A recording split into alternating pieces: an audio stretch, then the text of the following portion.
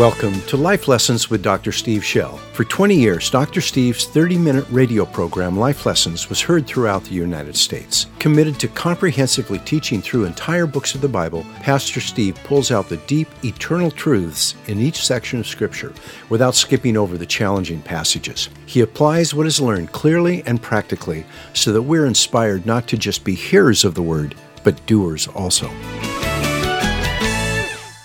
Would you open your Bibles? We're going to John chapter 4. To walk with the Lord, we have to be able to respond to what He does. It is not a formula. You can't have a little set of rules and sort of a little process and you just sort of walk through woodenly. We have to walk in relationship with the living God. And that's what we're going to watch our Lord Jesus do today. We're going back to Jacob's well. We're going to watch Him teach His disciples. We're going to virtually stand there with them by the well and let Him disciple us on how to be interruptible. You ready for this? Yeah. Holy Spirit, open our ears, open our eyes. We would walk with Jesus Christ as true disciples. We would walk in the Spirit. Lord, we would hear You and follow You and be responsive to You. Come now, train us, equip us. Thank You for surprises. Lord, we will boldly approach the year, not run from it.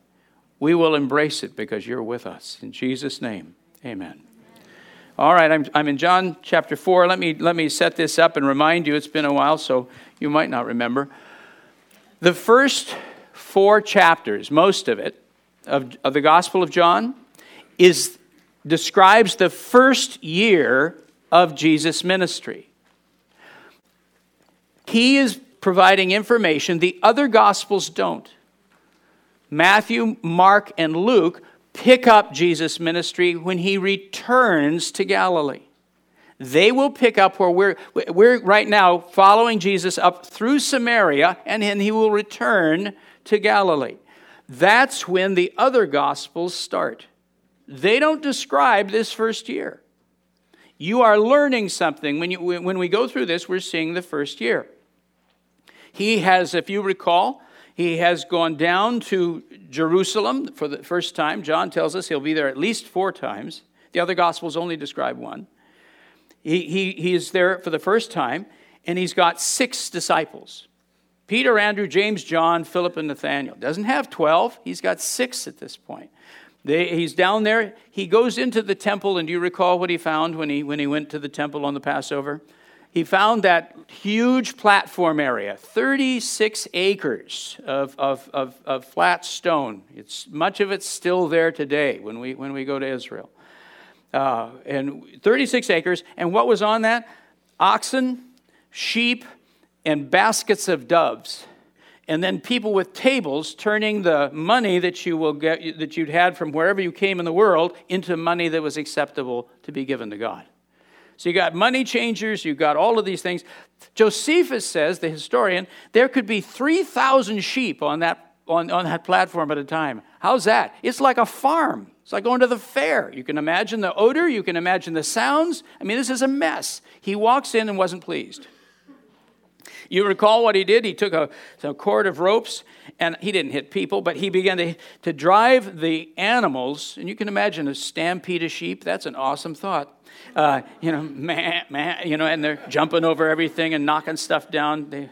And so he's driving the sheep and the oxen. Now, those are issues. When you begin to hit an oxen, that's a different matter. And I don't know which direction he drove them. He came up to the people with the doves. He didn't hit the doves. He said, "Get those things out of here. Don't make my Father's house a marketplace." Remember this?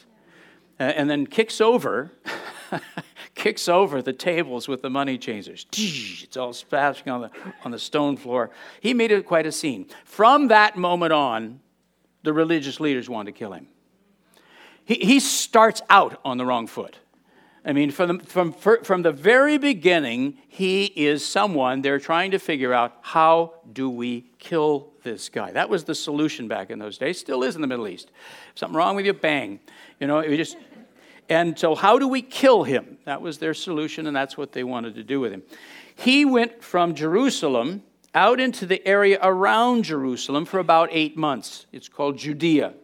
He ministered in the towns and villages around Jerusalem and in Judea for about 8 months. Then he gets word that the religious leaders know where he is, what he's doing, and how effective he is. That he has more disciples than John the Baptist, which is alarming to them. John the Baptist at this point is going to be arrested, and he will then be beheaded, as you know, by Herod. Jesus hears this word, and it's not time for him to be arrested.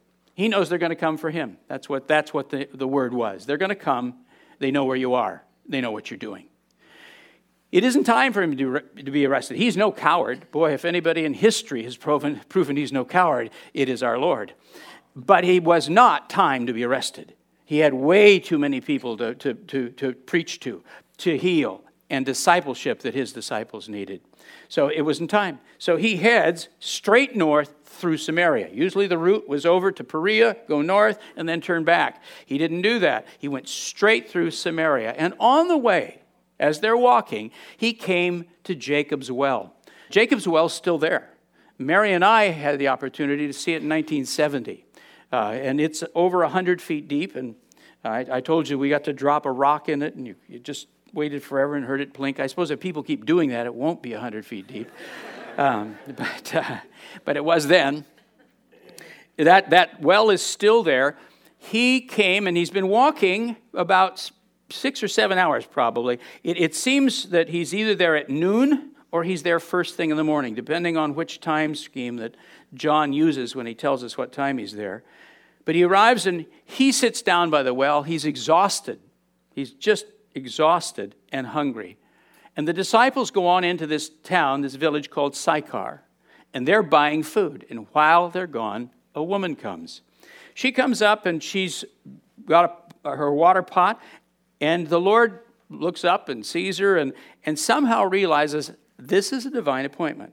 I need to talk to this woman. I'll show you in a minute, he would not normally talk to a woman, particularly in this kind of situation. So he says to her, would you give me a drink? She says to him, why would you, a Jew, ask me for a drink of water? You Jews don't like drinking from our nasty little water pots. I mean, we Samaritans are unclean. I'm just sure there's a little bit of friction there. There would be. You know, the Jews felt we can't even shake your hand, in some ways. And so it was pretty offensive.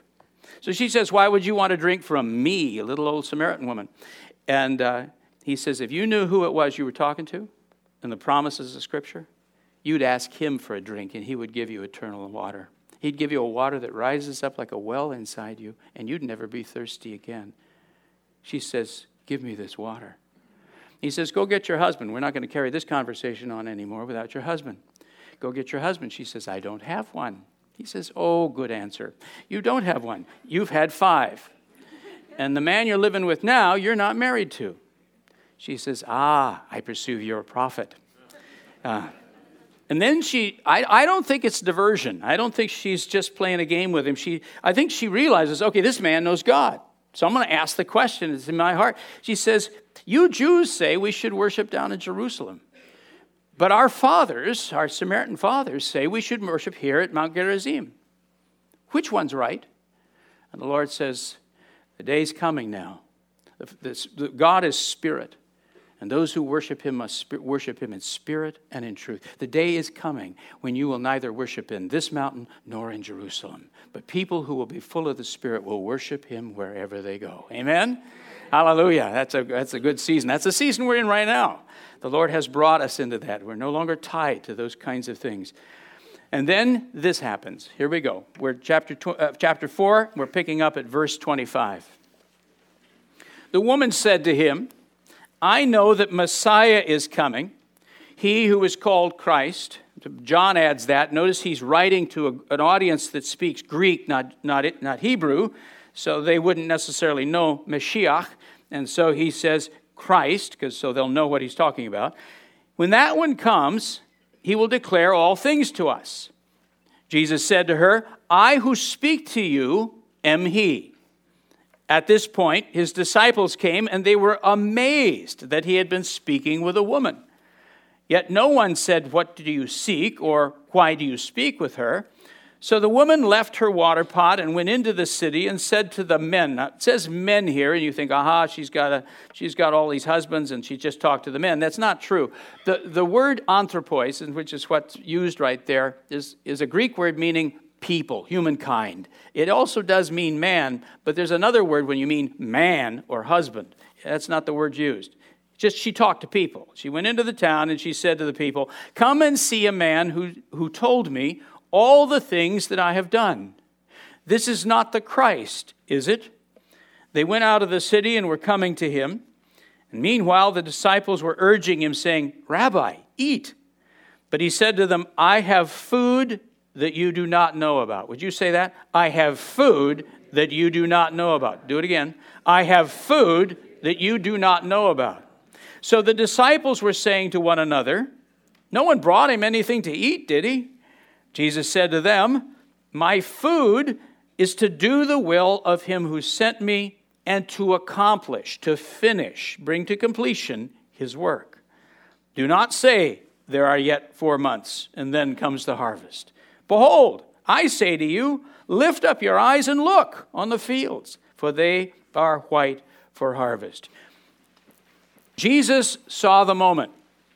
They had stepped into a divine appointment. Would you say that term, divine appointment?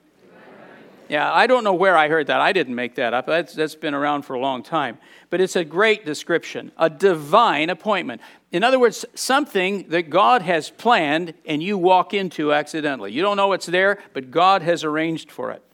The people there were ready to hear the gospel. This woman was ready. The city of Sychar was ready. But he was exhausted and in a hurry. And he had only stopped to rest and get something to eat. What would he do? Would he explain the condition they were in and politely postpone, promising to come back at a more convenient time? After all, he still hadn't eaten anything, and he and his disciples had been walking for hours, possibly through the night.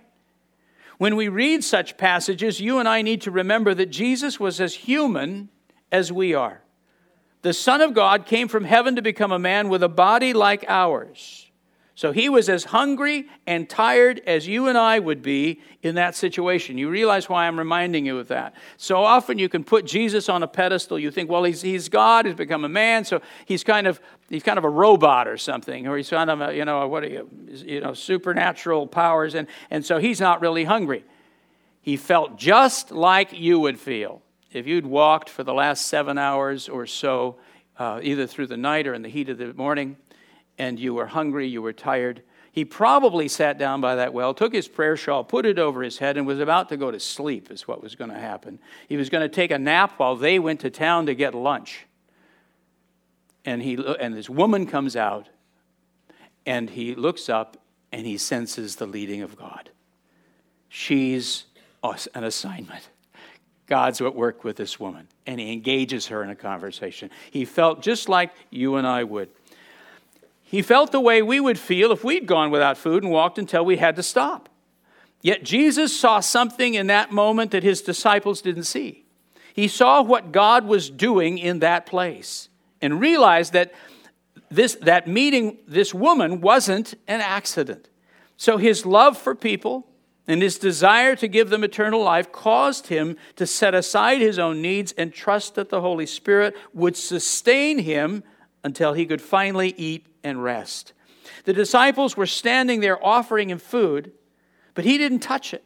Instead, he began to prepare himself spiritually while a stream of people poured out of the city, rushing toward Jacob's well. He's making a choice in this moment. He's hungry, he's tired. The woman has gone to town to talk to people. She's left her water pot, meaning she's coming back. She's just rushing into town to tell people what she's just found at this well. And he knows that. They're coming back. And instead of eating, notice what he does. Instead of eating, he prepares himself spiritually. That's the food he's talking about. That's what he's doing. He's either worshiping, he's praying, he's getting himself strong in the Spirit. That is a priority over eating at that moment. You see this? So that's just what he's doing. Now, let's go back and let me retell you the story. The disciples returned with food while this conversation was taking place, and John notes that they were so amazed to find Jesus talking to a woman alone that they stood and stared. That's the Greek word, thaumazo. It means, you look at, you're gaping. It's that kind of thing. They did not expect this.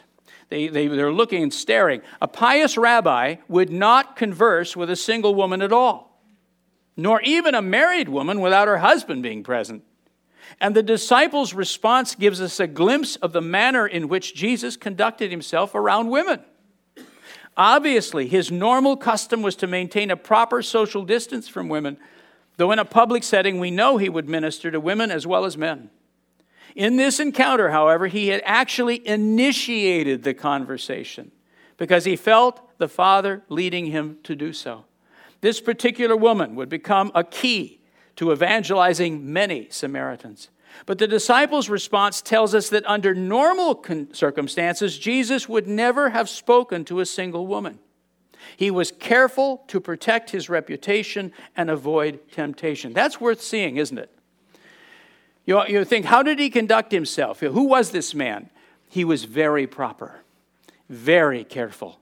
He guarded his reputation. He was very circumspect in situations. So when they show up with, here they are holding onto some kind of pita bread and hummus for lunch, and they look at him, and he's talking to her, and they're just staring at the situation like, what on earth is going on? Why are you talking to her? Though they hadn't been present long enough to overhear the serious spiritual conversation which had taken place between Jesus and this woman, the disciples were able to recognize that he was ministering, so they remained silent. They resisted the impulse to challenge the woman for her brashness by asking her, "What do you want?" Or blurt out their worry to Jesus by asking him, "Why are you talking with her?" They simply stood there staring, and in that awkward moment, the woman left her water pot. You can see why she might. Okay, I'm going to town. Because she planned to return soon and hurried back to the city to alert the population that the Messiah himself might be standing out by Jacob's well. She said to everyone, "Come, see a man who told me all things which I did." That's literally what she said. In other words, I just talked to someone who accurately discerned the sins hidden in my past. Then she exclaimed, and this is the way I translate it, this is what I think it says, "Is not this the Christ?"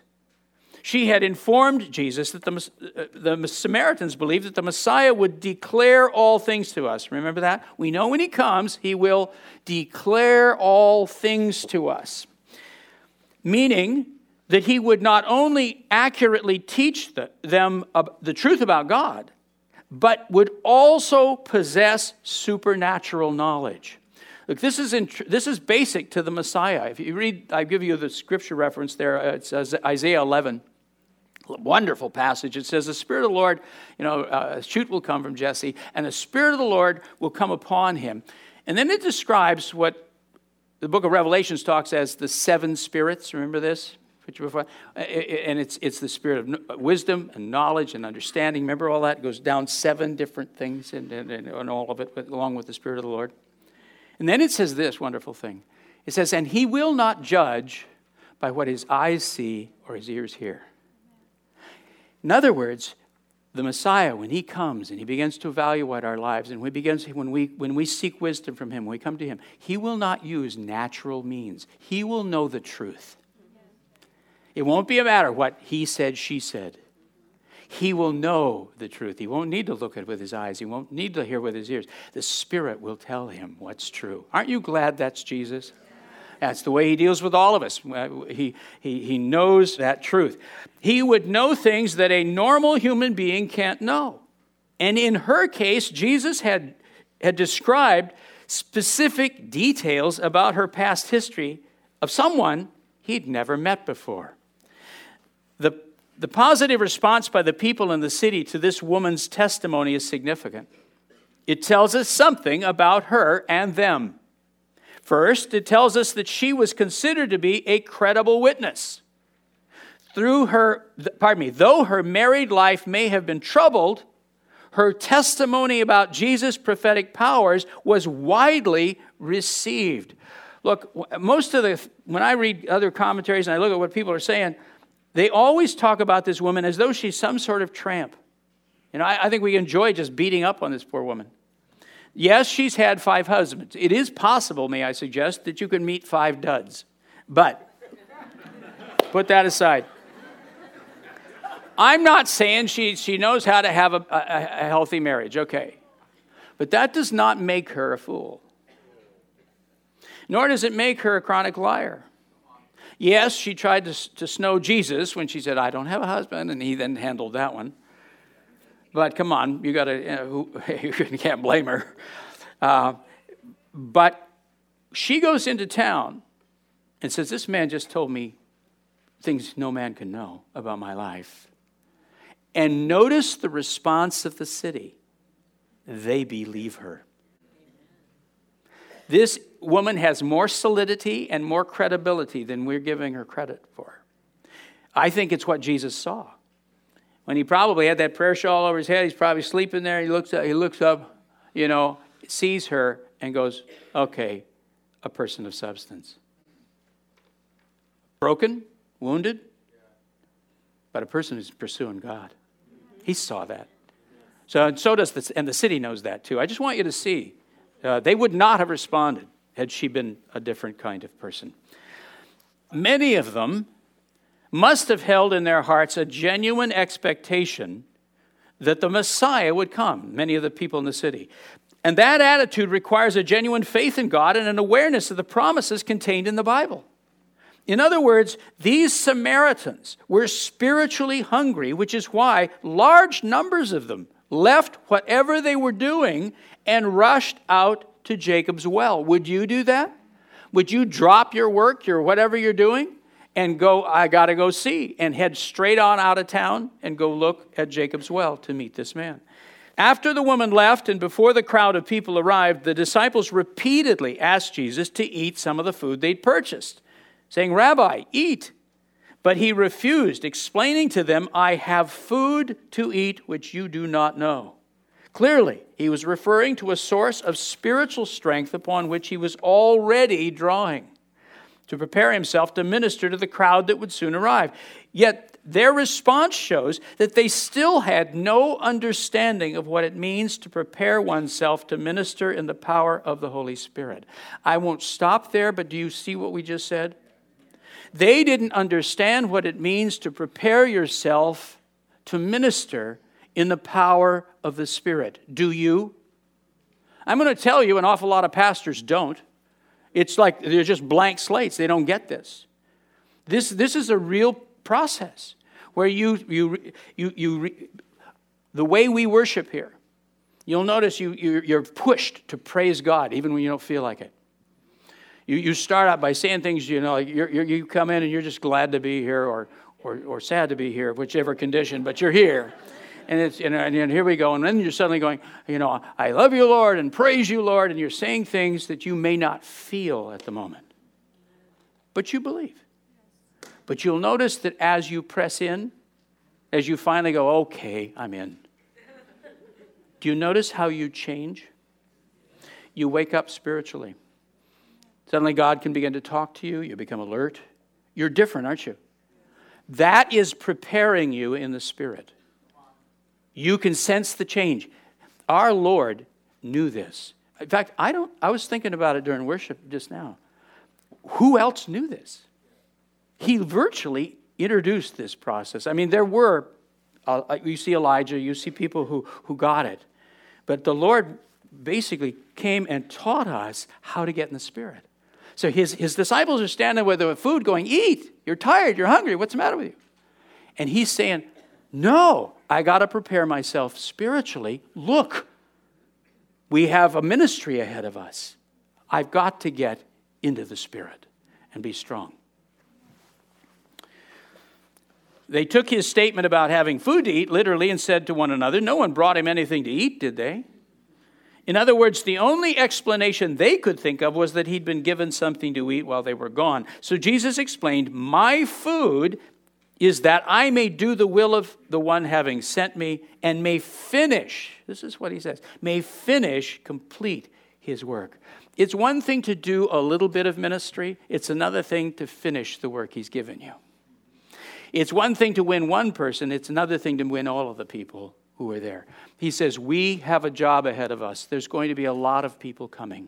We're going to need the Spirit. And I'm not going to simply win one woman. We're going to win the whole town. See that? My food is to finish the job. Say, finish the job. Yeah, he's giving you an assignment. It's not a dabbling thing, not a little, I'll do a little bit of it. Are you and I committed to finish the job? To stay at it till he says you're done? In that moment, Jesus was modeling for his disciples the importance of preparing oneself to minister. Of course he was tired and hungry, but he recognized that they had suddenly stepped into a ministry opportunity, which had been planned for them by the Father. He understood that this encounter was not an accident, and that it should not be thought of as an interruption to their busy day. They had unknowingly entered a field which God had prepared for harvest. This woman and many in the city were ready to hear the truth about Jesus and believe. So though he was in a hurry and had only stopped to rest and get something to eat, he saw what the Father was doing and immediately chose to put his own needs aside and use the few minutes they had before the crowd arrived to prepare himself spiritually rather than eat food to strengthen himself physically. Jesus knew how to draw on the power of the Holy Spirit. He knew that through worship and prayer, the Spirit could lift him out of his hunger and fatigue and refresh him so that he could minister effectively. After all, within the past year, he had gone in the power of the Spirit without food for 40 days. Remember this? Within the year, he's gone 40 days in the Spirit without food. What's 7 hours? Jesus' response to that situation by Jacob's well beautifully illustrates how he functioned. He constantly watched for the Father's leading. He was willing to give the effort necessary so that he would not lose even one soul that the Father had prepared for him. He knew the Father had planned for him, had a plan for him, and he was determined to fulfill all of it.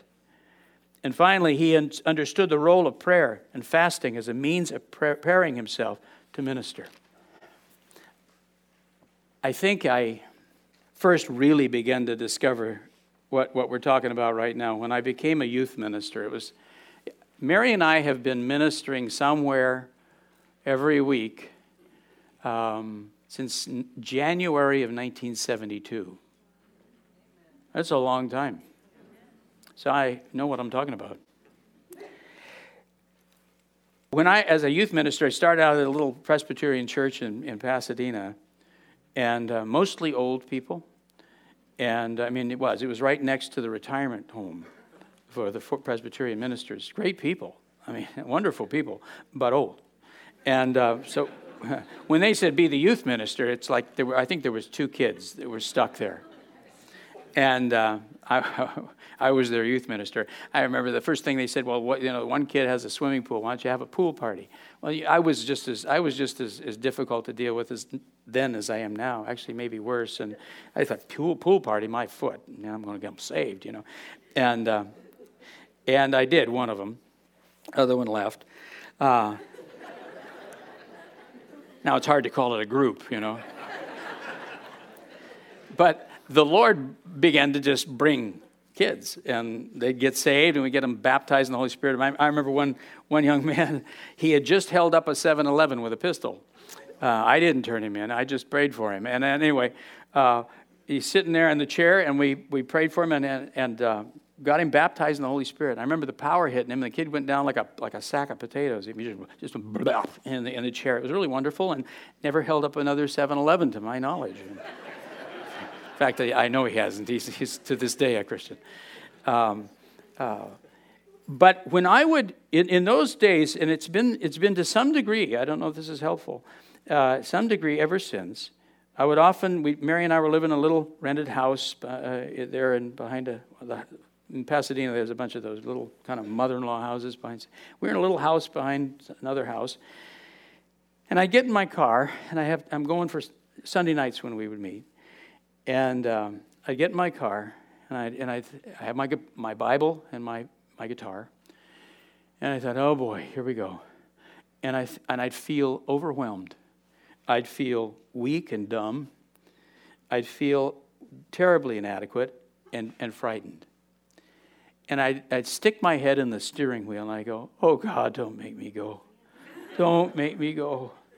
They don't like me, I don't like them. Oh God, don't make me go. I didn't say that much, but I felt it.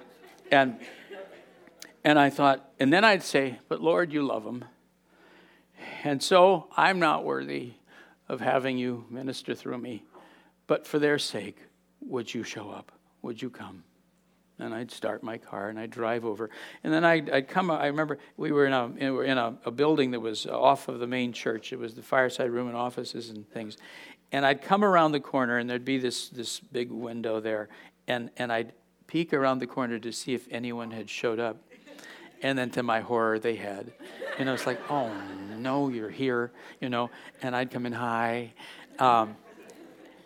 And I'd lead them in worship and I'd teach the word. And you know what would happen? God would show. I mean, we would be there often with that group. I don't recommend this, but we would be there till like midnight, and they're not messing around. They're talking about the Lord and praying for kids and stuff's going on. It was just wonderful.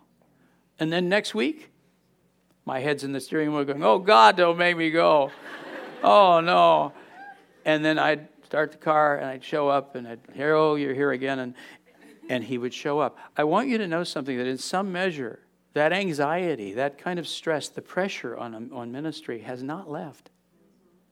I still feel that. I don't think you don't like me and I don't like you at the end of it. But I'm going to tell you, I had a young man just a few weeks ago come up to me and say, I feel called to ministry. Would you pray because I have anxiety and about speaking publicly. Would you pray that off me? I said, son, if I had that prayer, I would have prayed it long ago. I said, buck up. As far as I know, it doesn't go away. But I will tell you this. I'll tell you this from 40 years of experience. If you will cross over that bridge of fear, if you'll show up, if you'll step in and just hang on to Jesus, he will not leave you. He will show up over and over again. You hear me? This is really important because I think this bridge of fear, this bridge of inadequacy, this sense of evaluating yourself is what holds so many people back. We're afraid. I don't feel anything. It's not you. If you ask yourself, are you qualified? I can help you with that. No, you're not. None of us are. Who's qualified to speak the word of the Lord? Who's qualified to bring the Holy Spirit of God and minister to people? Who's qualified? Only children of God through his grace. We are vessels. He's the source. We bring him. And when he comes, everything changes. Everything changes. Jesus is modeling this for us. He's tired. He's hungry. He could so easily say, we've got to be moving. We've got places to go. And yet, he's walked into a divine appointment. Here's a need. Here's an opportunity. So what does he do? He doesn't eat. He says, no, I got to worship. I got to pray. I got to strengthen myself. Because God's got to work here. I can sense it. You and I need to... Where are we going with this? This is 2016. He wants us to function like him. He's our model. Will you and I be interruptible? Jacob's well. Then Jesus explained to his disciples what he was seeing in the Spirit. He told them that they needed to recognize that they were standing in a ripe harvest field of souls. He told them to open their spiritual eyes and look around at the responsiveness of the people and recognize that the Holy Spirit was already powerfully at work. To illustrate his point, Jesus pictured that place as a field of grain. In that region, the barley harvest began in mid-April and the wheat harvest about a month later. Judging from his caution to them that they not say that it is 4 months until the harvest arrives, they were probably passing through Samaria about mid-December or possibly mid-January. Though farmers in the area would have to wait another 4 months for the seed that they had planted to ripen and be ready for harvest, The people who lived there were like ripe grain ready to be evangelized now. Yet the disciples hadn't noticed this. They were simply focused on getting through the area as fast as they could. So Jesus told them, lift up your eyes and behold, meaning, and the word there means look carefully and think about what you see, that the fields are already white unto harvest. It's very likely that by the time he spoke these words, crowds of people had come out from the city gates and were walking towards them in a place where there was no reason to expect such responsiveness. Large numbers had just listened to a woman's testimony, dropped whatever they were doing, and were hurrying out to meet him. Thankfully, Jesus was interruptible. People open up spiritually and need us to talk to them, listen to them, or pray for them at the most inconvenient, even awkward moments. Can you say amen to that? Amen. So often we might think to ourselves, why now? Why didn't this come up earlier? Or can't we postpone this until a better time arrives? I think all parents discover this dilemma as they raise children. There are moments when the child suddenly wants to talk, and those opportunities arrive on their schedule, not the parent's schedule. And when they come, they are usually caught off guard and feel unprepared. In that unplanned moment, we are forced to make a decision. Will I set aside my own needs? Will I ignore the other voices that are demanding my time right now? Will I step out and trust that God will give me the ability to listen carefully and have the right words to speak when I need them? Or will I see this as an intrusion, an interruption, one more demand on my time and energy that are already in short supply? You know, they have books on things like quality time. Let me tell you something about children if you don't already, and I know you already know it. Quality time comes when they think it does. And it's the most illogical moments, usually, often. The way you get quality time with a child is by having enough quantity of time that you happen to be there when it sparks. Do you follow this? It's just amazing. You know, you're in some situation, and I remember one of my children turning to me, going, "Daddy, will I die?" Get back to you on that. You know. Yes, honey, you will. And then now we need to. Why? The heart's open now. Either you move when that opportunity is there or you don't. Their heart is open. You're either going to respond or you're not. They decide this. Children show us this, and every disciple of Jesus Christ is learned that people are like that too. He's teaching them, he says, open your spiritual eyes. See what's here. Don't be looking down all the time. Don't be always caught in just the practical issues of life. Look at people spiritually. Open your eyes. He says, can't you see what's going on here? It's a harvest field, for heaven's sakes. Look at them. Look what's going on. Quit thinking, we got to get up to Galilee. Look at this and open our eyes. Parents know that this is like what this is like, but so does everyone who becomes a disciple of Jesus. While it's true that there will always be compulsive people who wear us out, if we don't set boundaries, the Holy Spirit will still regularly call on all of us to step out of our comfort zone, to serve someone when we're so tired we feel we have nothing left to give, and to allow him to interrupt our plans and replace them with his. I need to just stop there a second and deal with what I just dealt with. I want to make a distinction here. This moment with Jesus is a divine appointment.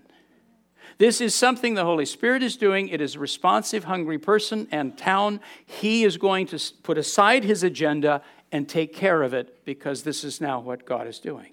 That is not the same thing as compulsive people. And when I talk about being interruptible, some of you go, oh man, and you feel guilty because when people are demanding your time or particular individuals want to talk over and over and over again. There is a kind of person, and there are a lot of us. In fact, all of us would do this, I think, if you let us. And that is we want to talk our pain out. It's almost like a verbal vomiting. We want to just talk and tell you how much we hurt and how bad it was and what happened to us. And we do it over and over again. And if we kind of can verbally vomit, we will get a little relief. And so if you will let us, we will talk to you over and over and over again, trying to get relief for our pain. We're compulsive. We don't have any sense of your needs or the situation. We are only aware of our hurt. And so driven by our hurt, we just talk at you as much as you'll tolerate. If you allow that to be done to you, you will ultimately shut down. You will flee because it'll eat you alive. We have to put boundaries around that kind of thing. What's the solution? People have to be taught to go to the Lord and find comfort for themselves. That's not a cliche. That is not a cliche. Talking to me is not going to heal you. The thing that will heal you is, what is Jesus doing right there? He's fasting and praying. He's just strengthening himself. If you and I don't learn to do that for ourselves, we will always be crippled. That's where we find our comfort. I remember this kind of a shocking experience that just awakened me one time. Mary and I had planted a church in another place. And actually, there had been about 5 families that met in a rec room in that place. And one of the people that came was a man who was an alcoholic, and he would come. And at that point in time, we didn't have a building of any kind. We were in playhouses. We were in various schools. And all of this. And my home was the church office and the church telephone and all of that. And he was talking to me on a Saturday night, and I probably had talked to him for 3 hours at this point. And it was about 11 o'clock at night, I think, and maybe 10. And I said to him, I'm going to need to go. I got to prepare work on the sermon for tomorrow for church. And his response was, he said, "Oh, I don't care." He said, "I'm not coming anyway." And I'm looking at him to see if he's going to smile, that he's teasing me or something. And he wasn't. He was absolutely serious. I said, "Well, I need to be prepared." He said, "It doesn't matter." And it was one of those, kind of moments, And I thought to myself, why? You don't care. And it was a wake-up call to me. He was so aware of his own pain, his own need. He didn't care what happened to the rest of the congregation. He just wanted to vomit. And we'd been, like I said, I'd been probably 3 hours with him or something like that at that point. And this was after many times. And I was in one of those cycles. So I just want you to make a distinction in your mind. When we're talking about interruptible, we're talking about led of the Spirit, not simply becoming vulnerable to compulsive talkers who have chosen to come to you rather than learn to walk with God. Now, I know there's people who are early in the stages, and they need to be coached, they need to be taught. There is a place for this. But just talking will not heal us. John has recorded for us an example of Jesus doing exactly this. But he doesn't leave us to merely watch Jesus and admire his selflessness. He also recorded Jesus' explanation in which he told his disciples why he was able to do what he did. Remember, John himself was standing there watching and listening to all of this. Who knows, maybe he was the one trying to hand Jesus something to eat. Between the time when the woman left and the crowd arrived, Jesus did 2 very important things. He prepared himself spiritually to minister to those who were coming, but he also took time to train his disciples so they could someday do what he was doing. That's why he explains all of this, so they and we can do what he's doing. And now, thanks to John, it's as if you and I can stand there beside Peter and Andrew, James and John, Philip and Nathaniel, and be trained along with them. Jesus described what he saw in the Spirit because he wanted them and us to learn to see the same things and become interruptible. How else can a person who's been born of God let the wind of the Spirit lead them wherever he wishes? This is the kind of people we're to be, led by the Spirit, following, aware of what God is doing. As Spirit-empowered believers, we all have 2 sets of eyes. We have our natural eyes, which observe the natural world around us. But God has also given us spiritual eyes to observe the spiritual world around us. And that spiritual world is as real as the natural world. Actually, it's more real and will last a lot longer. The problem at Jacob's well was that the disciples were only looking at the situation with their natural eyes. All they saw was a problem, an interruption. They saw Jesus' hunger and weariness. They saw a troubled woman. They saw Samaritans who were different from them and even hostile toward them much of the time. They saw their plan interrupted. They were finally on their way back to Galilee to see their families who they hadn't seen in almost a year. Do you realize that? I think there's a personal part of this. They've been for, 8 or 9 months south. They're all Galileans. They're married. I mean, we know Peter is, a bunch of them are. They're married, they got families, they've been gone this long. They want to get home. And he wants to stop in Samaria, of all places. Come on, those Samaritans. That's what they saw. This is what he saw. An opportunity to rescue people, which though it was unexpected, God had arranged. Jesus saw the spiritual hunger in the Samaritan woman who had accidentally met him by the well, and the faith that had begun rising inside her. Jesus saw the will of God. He recognized the Father wanted him to stop and minister there until every person who was ready to hear had been reached. He saw the readiness of the people. He knew they were like a ripe harvest field. He saw the sustaining power of the Holy Spirit, which was always available to strengthen him when he was weak. In order to minister whenever the Spirit leads, I must be able to count on the Spirit to strengthen and inspire me in that moment. Did you hear this? This is critical to this. I'm going to say it again. In order to minister whenever the Spirit leads, I must be able to count on the Spirit to strengthen and inspire me in that moment. When I'm tired or scared, when I feel like I have nothing to give anyone, I must know for sure that God will be there for me. That if I take the first step, He will show up and provide what I lack. The problem is, this kind of faith only comes after I experience His faithfulness enough times to realize that God's help in that situation was not a fluke. It's a pattern. And to learn that I have to step out in obedience first, to learn that, I have to step out in obedience first and often enough, or I will never grow in that faith. When the call comes from the hospital at 2 o'clock in the morning, Pastor, we're here in the emergency room. I'm so sorry to bother you. We don't want you to come to the hospital, but would you just pray with us right now? My son's in a coma. Where are you? We're at such and such a hospital. All right, I'll pray with you right now, but I'm coming. Get in the car, get dressed. Hopefully the shirt's on straight, the right direction. I can't see straight. I'm exhausted. I can't think. I'm awakened from a dead sleep, and I'm now on my way to the hospital. My job is to stay between that line and that line on the right side.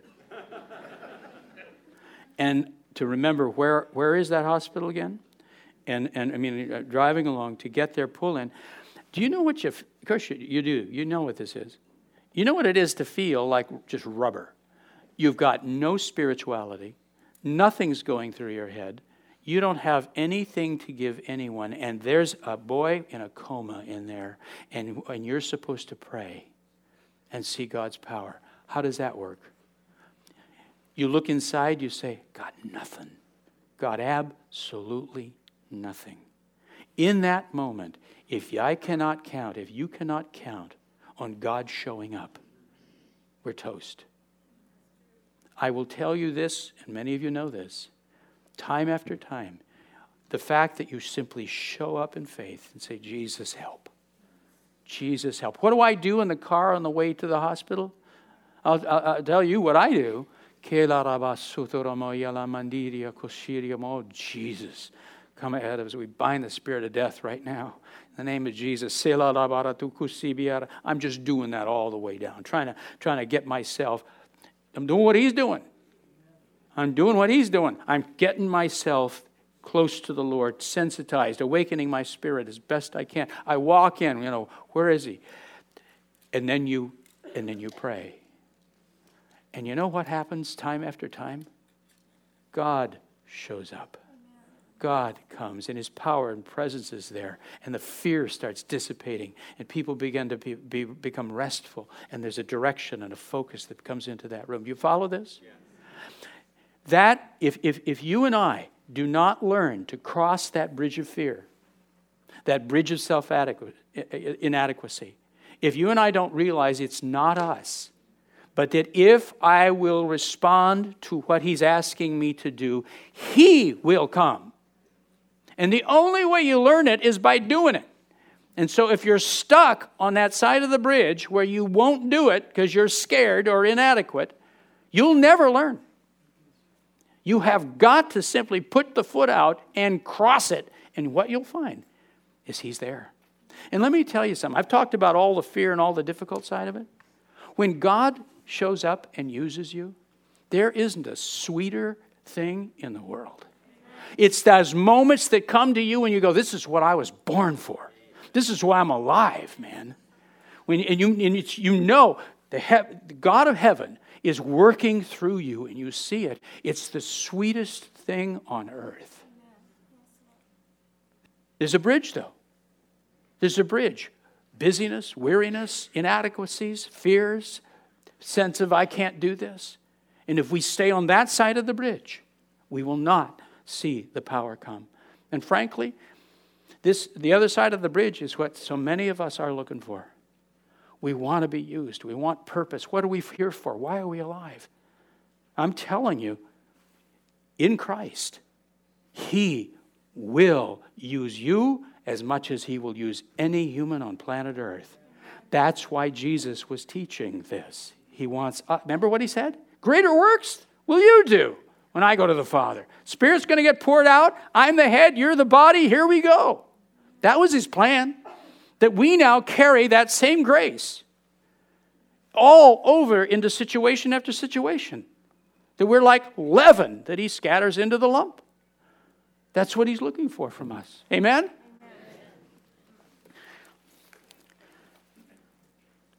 This is why Jesus could do what he did when he was as weak as he was. It's what he meant when he said, I have food you do not know about. He knew that wherever God guides, God provides. So if God was asking him to do this, then the strength would come when he needed it. Paul knew this same truth. He said it this way. Would you read this with me? He has said to me, my grace is sufficient for you, for power is perfected in weakness. Most gladly, therefore, I will rather boast about my weaknesses so that the power of Christ may dwell in me. Therefore, I am well content with weaknesses, with insults, with distresses, with persecutions, with difficulties, for Christ's sake. For when I am weak, then I am strong. Did you hear what the man said? He said, I rejoice in my weaknesses because the weaker I am, the greater God's glory shows when things happen. We often think that we look around and we look at people who are talented or gifted, and we think, oh, wow, you've got all the goods and there's just little old me. I'm going to tell you, people with the goods often don't do much, and I don't know why that is. It's a bizarre phenomenon. They often just sit and look in the mirror and go, I got all the goods. I don't know what they do. They do. It's the talented ones is like, whatever. And it's the people who don't think much of themselves, but there's a dogged determination. I want to serve Jesus. And you'll watch those who wouldn't, in the world's eyes, have the education or the talent or even the health. But they're determined. And they get this, and they cross that bridge, and he shows up. And as time goes on, God does enormous works. Haven't you noticed how bizarre the religious leaders are, including myself? There's just something you look like, huh? And yet, God uses the available person. It's not your ability. It really isn't. This isn't a cliche. It isn't you anyway. It's your availability. It's your faithfulness. It's your willingness to get in the Spirit and trust Him and let Him show up. That's what creates great ministry. Will we be interruptible? Will we see situations with our spiritual eyes, not only our natural eyes? Will we recognize divine appointments when they come? Will we look past our preconceived attitudes about people and places and let God show us the harvest that He's prepared? And when those unplanned moments arrive at the most inconvenient and awkward times, will we look past how we feel and trust God to do great things through us? Would you stand with me? Blessed be the Lord. So when he says this year has got surprises in it, I didn't think it was just for me. There's a sense of there's surprises this year. But they'll be good. Are you and I willing to walk that kind of walk? Letting Him surprise us, letting Him awaken us, be in situations where He says, see that situation? I want you to go speak a word there. I want you to pray for that person. I want you to do this. Are we willing to be interruptible? But Lord, you know my time schedule. I'm due someplace in 20 minutes. Yes, but she's ready now. I mean, this gets awkward. He was interruptible. He would follow. And if you and I will, God is we don't ripen the harvest. God ripens the harvest. He's the one preparing people, not us. And there are people around us who are looking for God. They're hungry for Him. They're ready for Him, and they're ready for Him now. Will I? Will you? Will we be available to Him? Because if we will, this is a fabulous year. There's a lot of work to be done this year. Let me say one more thing. I know there's difficulties. You know there's difficulties. In times like these, you do one of two things. You either run into the mess or you run away from it. And if you and I run away from it, if we become hermits and hide, we become depressed and want to pull in, it's destructive. If we will say, Jesus, I'm rolling up my sleeve, they may get me, but I'm taking as many with me as I can. There literally is almost a selfless, here we go. I'm going into the mess, and I'm going to reach as many for you as I can. That's life. These are wonderful years. Yes. People are ripe spiritually. People are getting alarmed. My neighbor pulled me in the other day. I went to just do something at the door, talk to him, and he says, come in. I don't want to come in. I didn't. I had people at home. Come in. Sit down. And then he says, now you know the Bible. He says, what's going on in the world?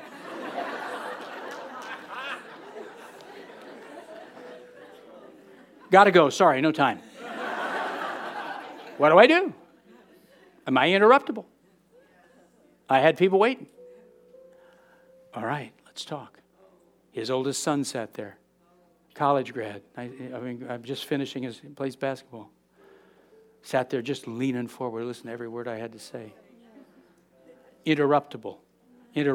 Great year ahead. People are scared. People are worried. Hallelujah. Because they're ready for an answer. And we have it.